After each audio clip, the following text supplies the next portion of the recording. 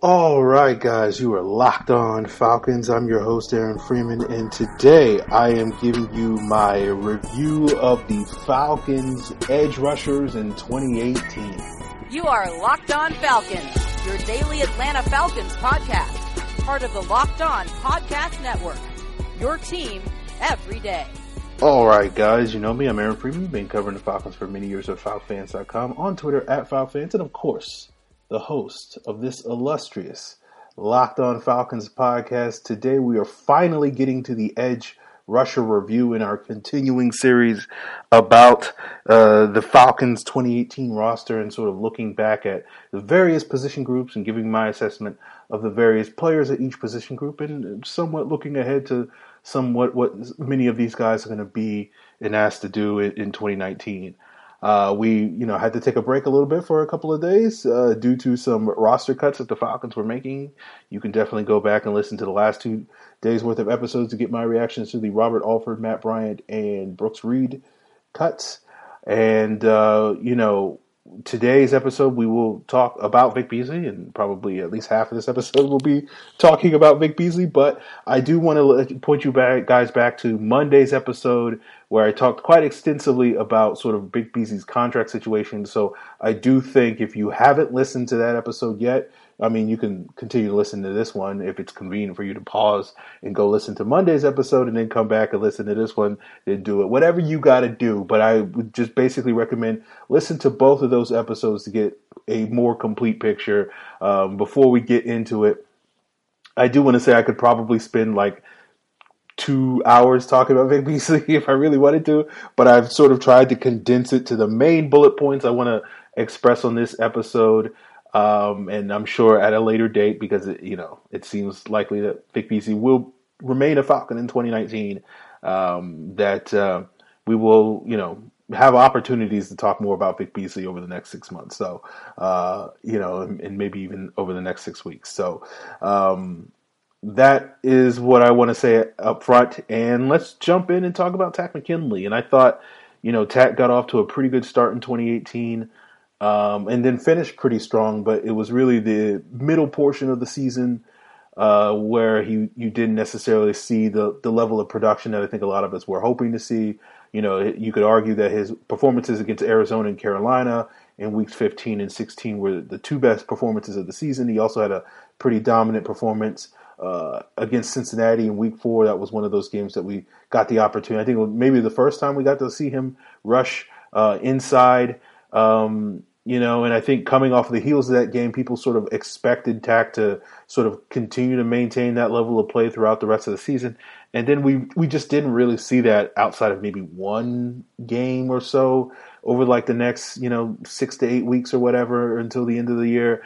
I think that's sort of if you could have gotten a little bit more consistency from Takk.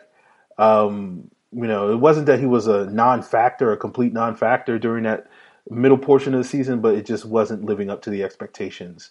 But again, going back to sort of his opportunities rushing from the interior, that was something that the Falcons then featured again at the end of the season, sort of with their, NASCAR package where it was Bruce Irvin and Vic Beasley on the edges and Takk alongside Grady Jarrett on the inside.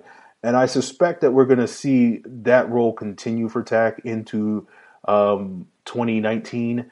And, I mentioned sort of on our D-line review that, the Falcons have been sort of eagerly looking for a Michael Bennett type of player.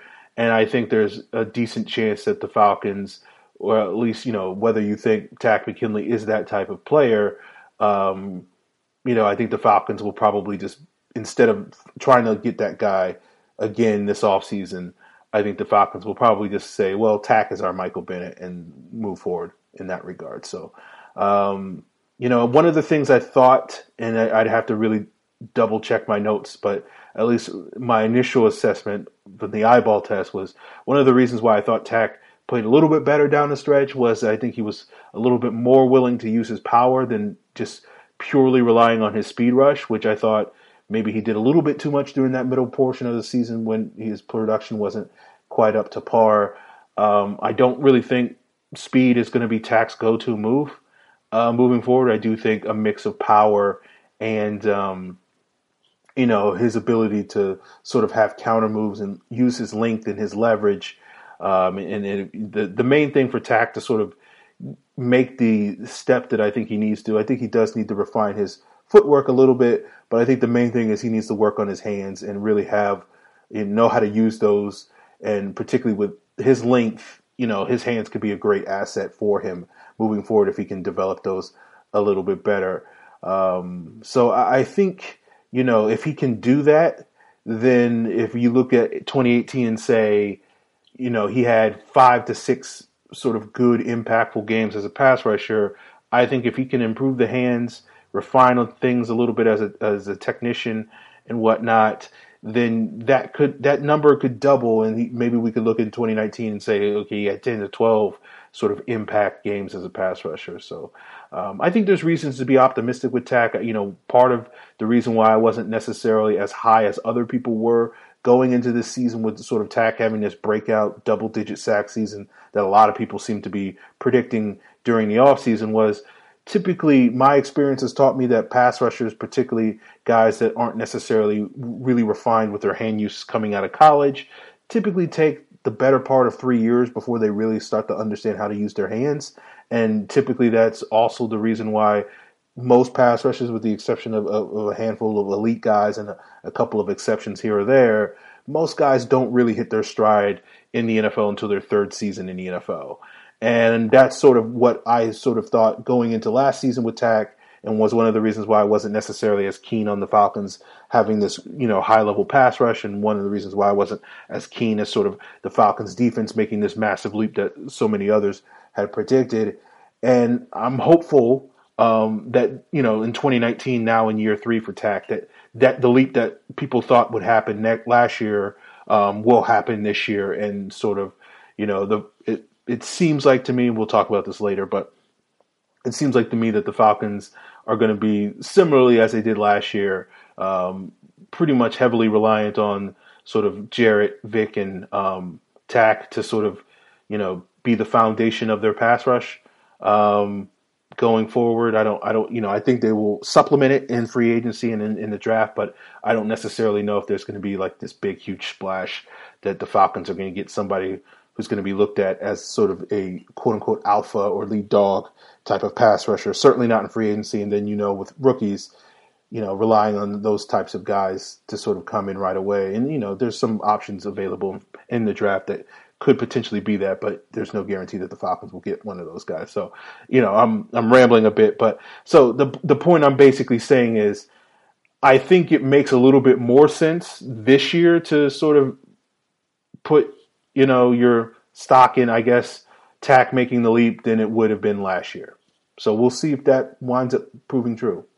We'll come back. We'll talk a little bit more about Bruce Irvin in just a moment. But you guys know that the trade deadline has come and gone in the NBA, and you guys can get geared up on all things trade on the NBA side of the Locked On Podcast Network, where you can find a daily podcast devoted to all 30 NBA teams, including the Locked On Hawks podcast, hosted by Brad Rowland. Find that wherever you get your Locked On podcast, your team every day. So let's talk about Bruce Irvin. I'm not going to spend much time. I'm not going to spend any time talking about Brooks Reed, because I talked about him on yesterday's episode when the Falcons cut him, and I don't really have anything to add about his 2018 performance that I didn't say in that episode. And I'm not going to talk about Derek Shelby or Steven Means, because I talked about those guys on Tuesday in the D-line review, because I think those guys qualify a little bit more as quote-unquote interior defensive linemen than necessarily true edge players. So if you're curious what my thoughts are on those guys, then go back and listen to Tuesday's episode. But let's talk about Bruce Irvin, who is a legit edge guy. When the Falcons signed Bruce Irvin, a lot of people were happy, and I was just kind of like, I don't know, Bruce Irvin's not that good. He's kind of a lateral move along with Beasley, and having another Beasley on the team is better than, two Beasleys are better than one, I guess you could say. That type of player is not necessarily really going to move the needle as far as the Falcons pass rush goes. And, I would say the first 3 or so games with Irvin on the team, that seemed to be true. I think he picked up play a little bit over the last 4 games that he played and was getting a lot more reliable pressure. I still don't necessarily know if I would look at Bruce Irvin as a dynamic pass rusher. I think he's a guy that's ideally sort of your third or fourth wheel in your pass rush. And as long as you have, Khalil Mack or Michael Bennett or Cliff Averill, that caliber of pass rusher, above him on sort of your hierarchy, you're going to be content with what he's doing in that role. It's fair to question whether the Falcons have that with Grady Jarrett and Takk McKinley quite yet, although as if you've listened to what I just said in previous episodes, that I think there's reason to be hopeful that maybe those guys can sort of grow into that. But, I think Irvin was fine, particularly, I have much more positive opinion of Bruce Irvin now relative to Vic Beasley, which we'll touch upon a little bit later. It'll be interesting to see sort of whether the Falcons can retain Bruce Irvin in free agency. I don't think it's a slam dunk. He's an older player. He's 31. It seems like we'll have to sort of see if Irvin is trying to become a true D end, which is what he seemingly publicly at least stated he wanted to be in Oakland. But when he got to Atlanta, he started out in that role, but then by the end of the season, the Falcons were sort of playing him that hybrid Sam defensive end role that he, played primarily in Seattle and then again when he first got to Oakland. And I imagine if the Falcons did manage to retain him, that they would probably keep him in that role. Although there's a chance that they would sort of look at him and say, okay, now you're going to be the Leo for us to replace Brooks Reed in the base defense. That's also an option as well. So I think the value of Irvin is his versatility, that he can play. You can plug and play him in a variety of roles in this defense. I don't necessarily know if you can plug and play him and expect a high level of production, but obviously, as he showed over the last month of the season, he can contribute something to your pass rush. So, yeah, I think he's better to have him than to not. But we'll have to sort of see if he can get a nice, decent payday on free agency. I think because of, again, going back to what I said, where because of his age, I don't necessarily know if he's going to have a robust market. Plus, you couple that with the fact that I think there are a little bit more prominent edge rushers that are potentially available this offseason. So I do think the Falcons have an above average chance of retaining him, but it's not certainly guaranteed. So, for me, I guess the role I envision with Bruce Irvin is kind of redundant with the role I think is best suited for Vic Beasley. But I think the argument that you would make is that, because Irvin has that experience of playing that role for, basically most of the last 7-8 years, he's better suited to fill that role, at least in the short term, than maybe Beasley, who you're going to have to develop to sort of fit that sort of hybrid Sam defensive end role. More on that later in today's episode. And so the argument would be we'll get Bruce Irvin to man that spot for the next year or two. And all that time we can develop Vic Beasley, and he can be sort of the long-term guy if we can sort of keep developing him for that role in the future. I don't necessarily know if that would be the plan I would enact if I was the GM, but that's at least a plan. And I can't necessarily look at the Falcons and say that's the worst plan I've ever heard. I've heard worse plans from the Falcons, so it's all relative. So, for me, I guess, I think the Falcons could get a more dynamic pass rusher than what Irvin's going to bring, but because he can play the run, he can play some linebacker, he can rush the quarterback pretty competently. I think the Falcons are going to value that sort of versatility and potentially make it a priority to sort of re-sign him when free agency starts. And to me, if that's the case, then the question is going to be how much they're willing to pay for him. I'm thinking ballpark $4 to $5 million a year sort of is sort of where I think sort of the cap is where the Falcons would be willing to pay for Bruce Irvin. Maybe they can get him for cheaper than that. I have no idea. They only paid him $3 million or $1.5 million for half a season, which is works out for $3 million over the course of an entire season. So maybe they can get him at a discount relative to that. So we got a lot to say about Vic Beasley coming up on this podcast, but, trade season is not necessarily going on in the NFL, but it is the off season.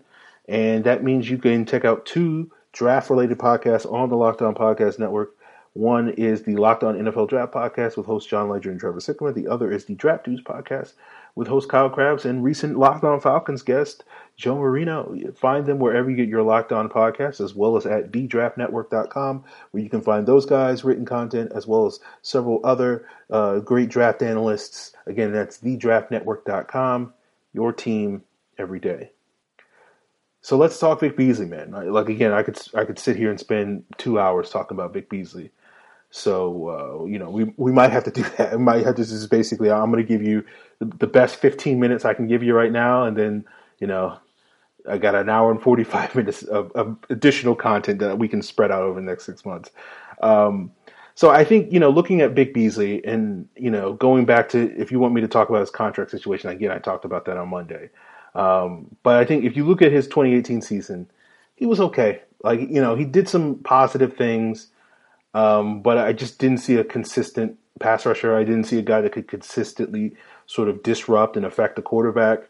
One of the narratives that you've heard out there, and I've talked about sort of is, the fact that Vic Beasley played better in the second half of the season. I think that stems from the fact that 4 out of the 5 sacks that he finished 2018 with occurred over the final 7 games. And as often is the case with Vic Beasley, people tend to only focus on the sack production as a measure of his quality. And I think that is a little bit misleading, as it has been throughout his career, and certainly in this case, because when you look at the number of pressures, which, pressures are a little bit more effective at sort of measuring sustainability, at least as a pass rusher, he only had 10 pressures in that 7-game span. You compare that to the first 7 games of the season where Vic Beasley had 20 pressures, which was tied for the team lead alongside Takk McKinley. Now, before you say, oh, well, Vic Beasley and Takk McKinley both had really strong starts because of the pressures, well, Vic had a lot more opportunities to rush the quarterback due to the injuries that Takk faced. And so if you apply Takk's pressure rate to how many snaps Vic Beasley played,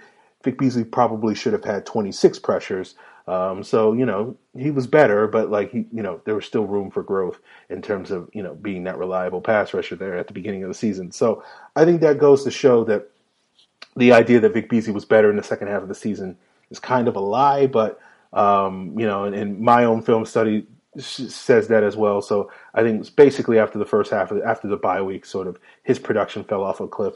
The cause of that, I can't necessarily speculate, but, I think it sort of speaks to, the thing I noticed on film, and, whether this was the cause or not, again, I'm not going to necessarily say, but, I think if you're this type of player that I'm going to describe in a moment, it's probably not going to lead you to be the most consistent player.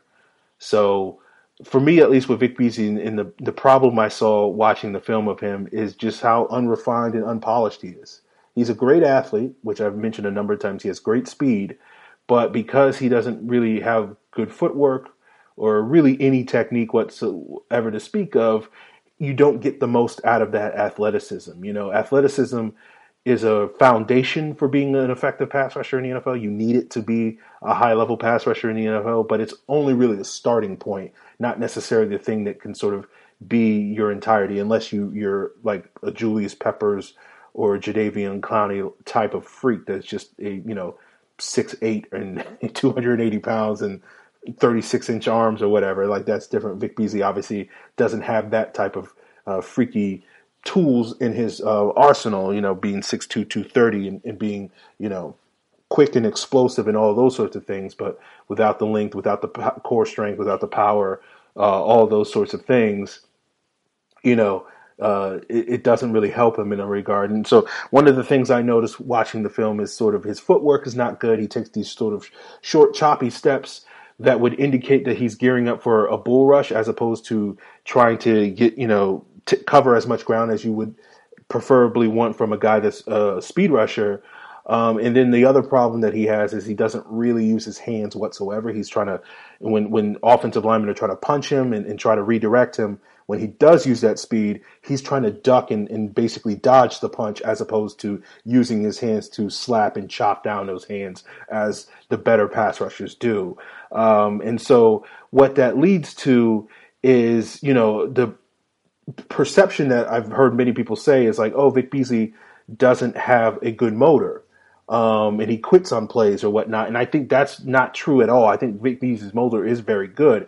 I think what people are seeing, those instances where Vic Beasley, tries to get off the ball and then gets sort of stops midway through his rush, that's indicative of the fact that he doesn't have a plan. And what happens is Vic Beasley's, going through his head, I'm guessing that he's thinking, okay, I'm going to beat this guy off the snap. And because he doesn't have great footwork, he doesn't get the best jump off the ball to sort of cover as much ground as he can to use his speed rush in that way. And then because he doesn't use his hands, he doesn't really have counters.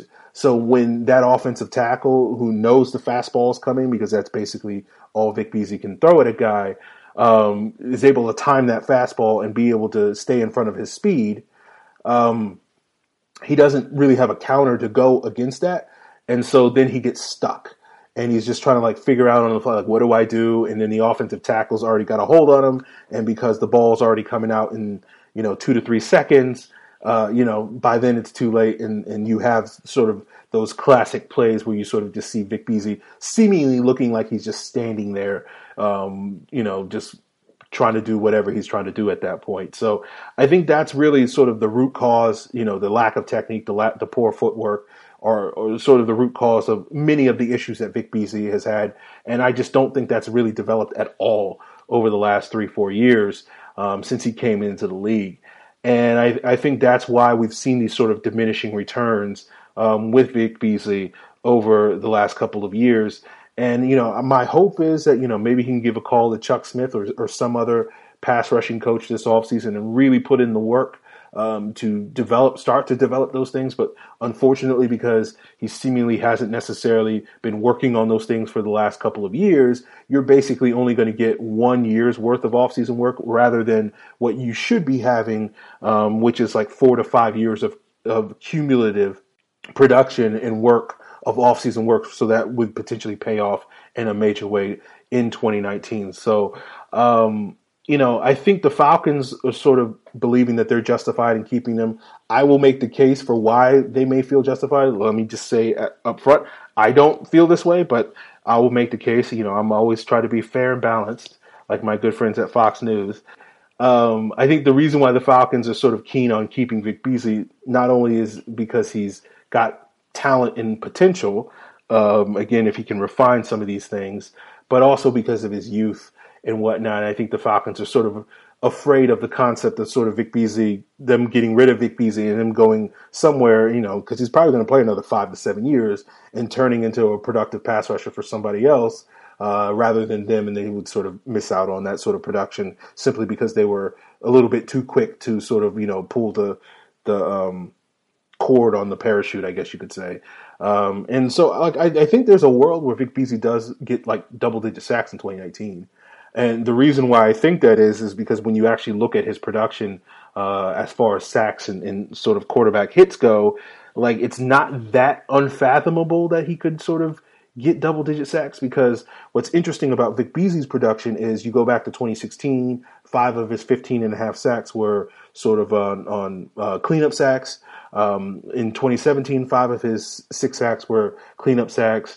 And this past year, 3 out of his 5 sacks were cleanup sacks. And what we mean by cleanup sacks are basically times when the quarterback either steps up in the pocket or breaks out of the pocket to sort of try to extend plays or start to become a runner. And Vic Beasley, with his 4.4 speed, no quarterback other than maybe Lamar Jackson could potentially run away from him. So Vic Beasley gets a lot of production that way, because once the quarterback turns into a runner, Vic Beasley can easily chase him down and sack him from behind, and has gotten a lot of production over the last 3 years. And that's been probably arguably his most reliable production that he's had over the last 3 years, particularly the last 2 years.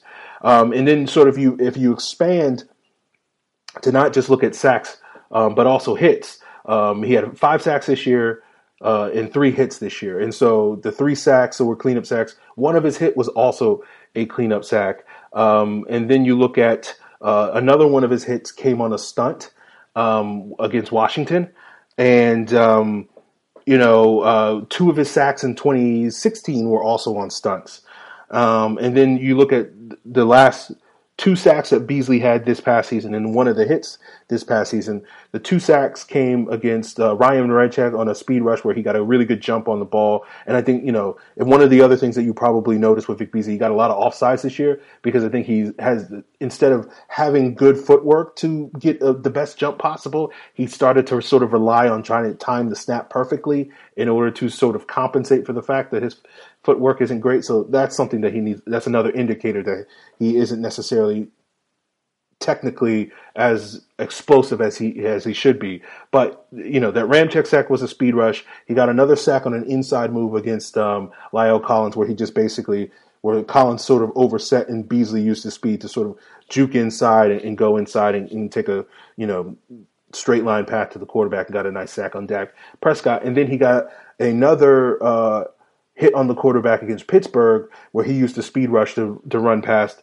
Ali Villanueva and basically was a half step behind, getting a sack strip on Ben Roethlisberger from behind. But unfortunately, Big Ben was able to get rid of the ball to sort of complete a pass. But the point of that is sort of outlining if you look at the 8 hits that Vic Beasley had, 5 of them were either cleanup sacks or manufactured pressure, which was what I'm referring to when I'm talking about stunts, where that's really scheme that's getting the pressure, not necessarily the individual player requiring. Vic Beasley's very good on stunts, again, because of how fast he is, and it's really hard for guards to adjust quick enough to handle a guy that can run a 4.4 like he can. Let's say he does exactly what he did in 2016, where 5 cleanup sacks and then 2 sacks off of stunts. So that's 7 right there. Then you look at his other, basically that means the only way, Vic Beasley could get double-digit sacks, but all he has to do is get 3 quote-unquote legit sacks, if you want to call them that, where he actually has to beat an offensive tackle. And again, in 2017, 1 of his sacks against Darrell Williams was that. In 2018, 2 of his sacks were that. And then, seems a linear curve going upward. So it's feasible that 3 of his sacks could be that in 2019. And particularly when you look at some of the teams that the Falcons are scheduled to play, a lot of teams like Houston and Jacksonville, Minnesota, Arizona, a lot of these teams that have big question marks on their offensive line and potentially at right tackle, several of those teams could be starting rookies. And, another issue that Vic Beasley has been successful at creating, particularly in 2016, was against low-level offensive tackles. And so if he's facing a bunch of rookies, then they're not going to necessarily know what's coming as far as his speed rush is going. And so maybe he can take advantage of those guys a little bit more. And so the point is, it wouldn't totally shock me if Vic Beasley had 10 or 11 sacks in 2019.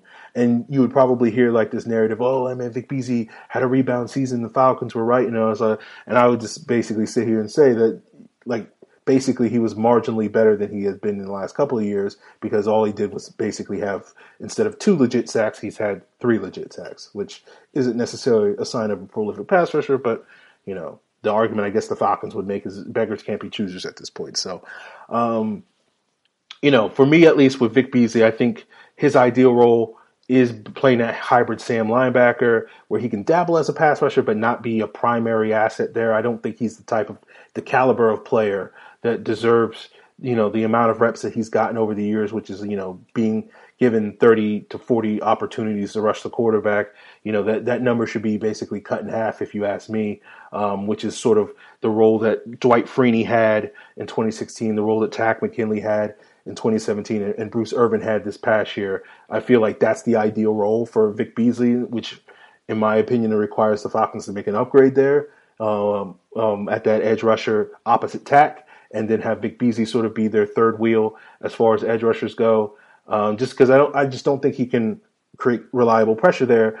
And I think because of the athleticism things, and you don't necessarily need to be a great technician to be an effective linebacker in the league. I think he does a pretty good job of setting the edge and whatnot. And I think his coverage upside is much better than people think. When he's gotten the opportunities to play man coverage against tight ends and running backs, he's done an excellent job there. His zone coverage is a little iffy, but I think that's largely due to the fact that he doesn't know what he's doing and just doesn't have a lot of experience dropping in the coverage and whatnot in this open space. Which, again, if you work on it, I think he can get much better there. The issue with him playing linebacker, at least, is the tackling. And if you look at his Pro Football Focus grade, many people will be like, oh, Vic Beasley was like the lowest rated edge rusher in the league, which he was. I think maybe if he wasn't the lowest, he was second lowest. But if you really look at his grade, the reason for that is because of how poor his tackling was. And according to Pro Football Focus, his tackling efficiency metric, he was the most inefficient tackler in the entire NFL this past year, if you're discounting guys that, basically played like 20 snaps and missed a tackle. But basically, Vic Beasley was the worst tackler in the league. And so, for a coaching staff that believes that they can teach tackling, we can question whether the results sort of merit that belief over the last couple of years. But, at least in theory, that the Falcons could at least coach him up in that regard to at least make him passable. So I still believe in his potential as a linebacker, but it doesn't seem that the Falcons necessarily believe in it. So we'll have to sort of see what that role they envision him in. I think looking at this edge rusher group to wrap up here, I think it's clear that, or at least my suspicion is, we know Tak's going to be back. It seems very likely that Vic is going to be back unless the Falcons somehow manage to surprise us from here on out. Again, I think there's a good chance that Irvin's going to be back, but there's obviously, if Irvin walks, then they're going to need to add 2 edge rushers this offseason. I think it's likely that one of those will come in free agency, and that's one of the reasons why I think Irvin is sort of Irvin's probably the easiest guy to get, presumably, in free agency. And then I imagine the Falcons will draft an edge rusher. How high they draft the edge rusher remains to be seen. It could be the first round pick. It could be their 4th round pick. I think there's a good chance at some point they'll pull the trigger on an edge rusher in those first 3 or 4 rounds of the draft. But who knows when it comes to this team, it's particularly with their draft plans. I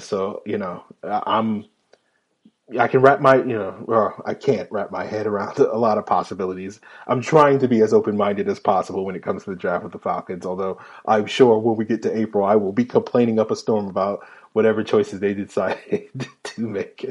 But, if it was me, basically, like, if I was making the choice, my picks would basically be like, let's go, like, Tak, Vic, Brandon Graham, and say, like, a first-round pick, like Brian Burns or something, as the 4 edge rushers I would probably target if I can't possibly cut Vic Beasley, if I'm stuck with that. But, there's to me, like, the worst case scenario for the Falcons is like they go Tak, Vic, Irvin, and say like a 4th round pick. And like that to me is just kind of like, wow, you really did not make any attempt to improve this position group. So I think the Falcons will make an attempt, but how successful they are at sort of improving that group remains to be seen. So there you have it, guys. I guess we'll be back potentially tomorrow with a linebacker preview or review. I'm sorry, talking about the great Deion Jones and the even greater Duke Riley, among others. But you never know. The Falcons might do something else that requires me to sort of do a quick, rapid reaction. But the plan is to do linebackers tomorrow. The plan is to do a Q&A on Monday. If you guys send in your questions to Locked On Falcons on either Facebook or Twitter, or you can send them via email, lockedonfalcons@mail.com. You can also leave a comment at falcfans.com to submit those questions, or to just submit any type of feedback that you want to give me, how much you love the show, how much you may or may not like the show, any opinions that I have spouted on this podcast as of late that you disagree with. I'm sure there are plenty. And I'm open to hearing all of that type of stuff. And of course, go on iTunes and give 5-star reviews as well. So there you have it, guys. We'll be back tomorrow with an episode of the Locked On Falcons. What that episode entails remains to be seen. Wait. I'm sorry, guys. I forgot what day it is. No, we're not coming back tomorrow because tomorrow's going to be Saturday. Like, I forgot what day it is. This has been a long week. I'm sorry. So, no, we're not coming back tomorrow with a linebacker. We're going to do linebackers either on Monday or on Tuesday. I don't know, man. Okay, I'm sorry, guys. I'm so out of it. I'm looking at the calendar. Wait. What's happening tomorrow? No, okay. I'm sorry, guys. No show tomorrow. We're doing the linebackers next week.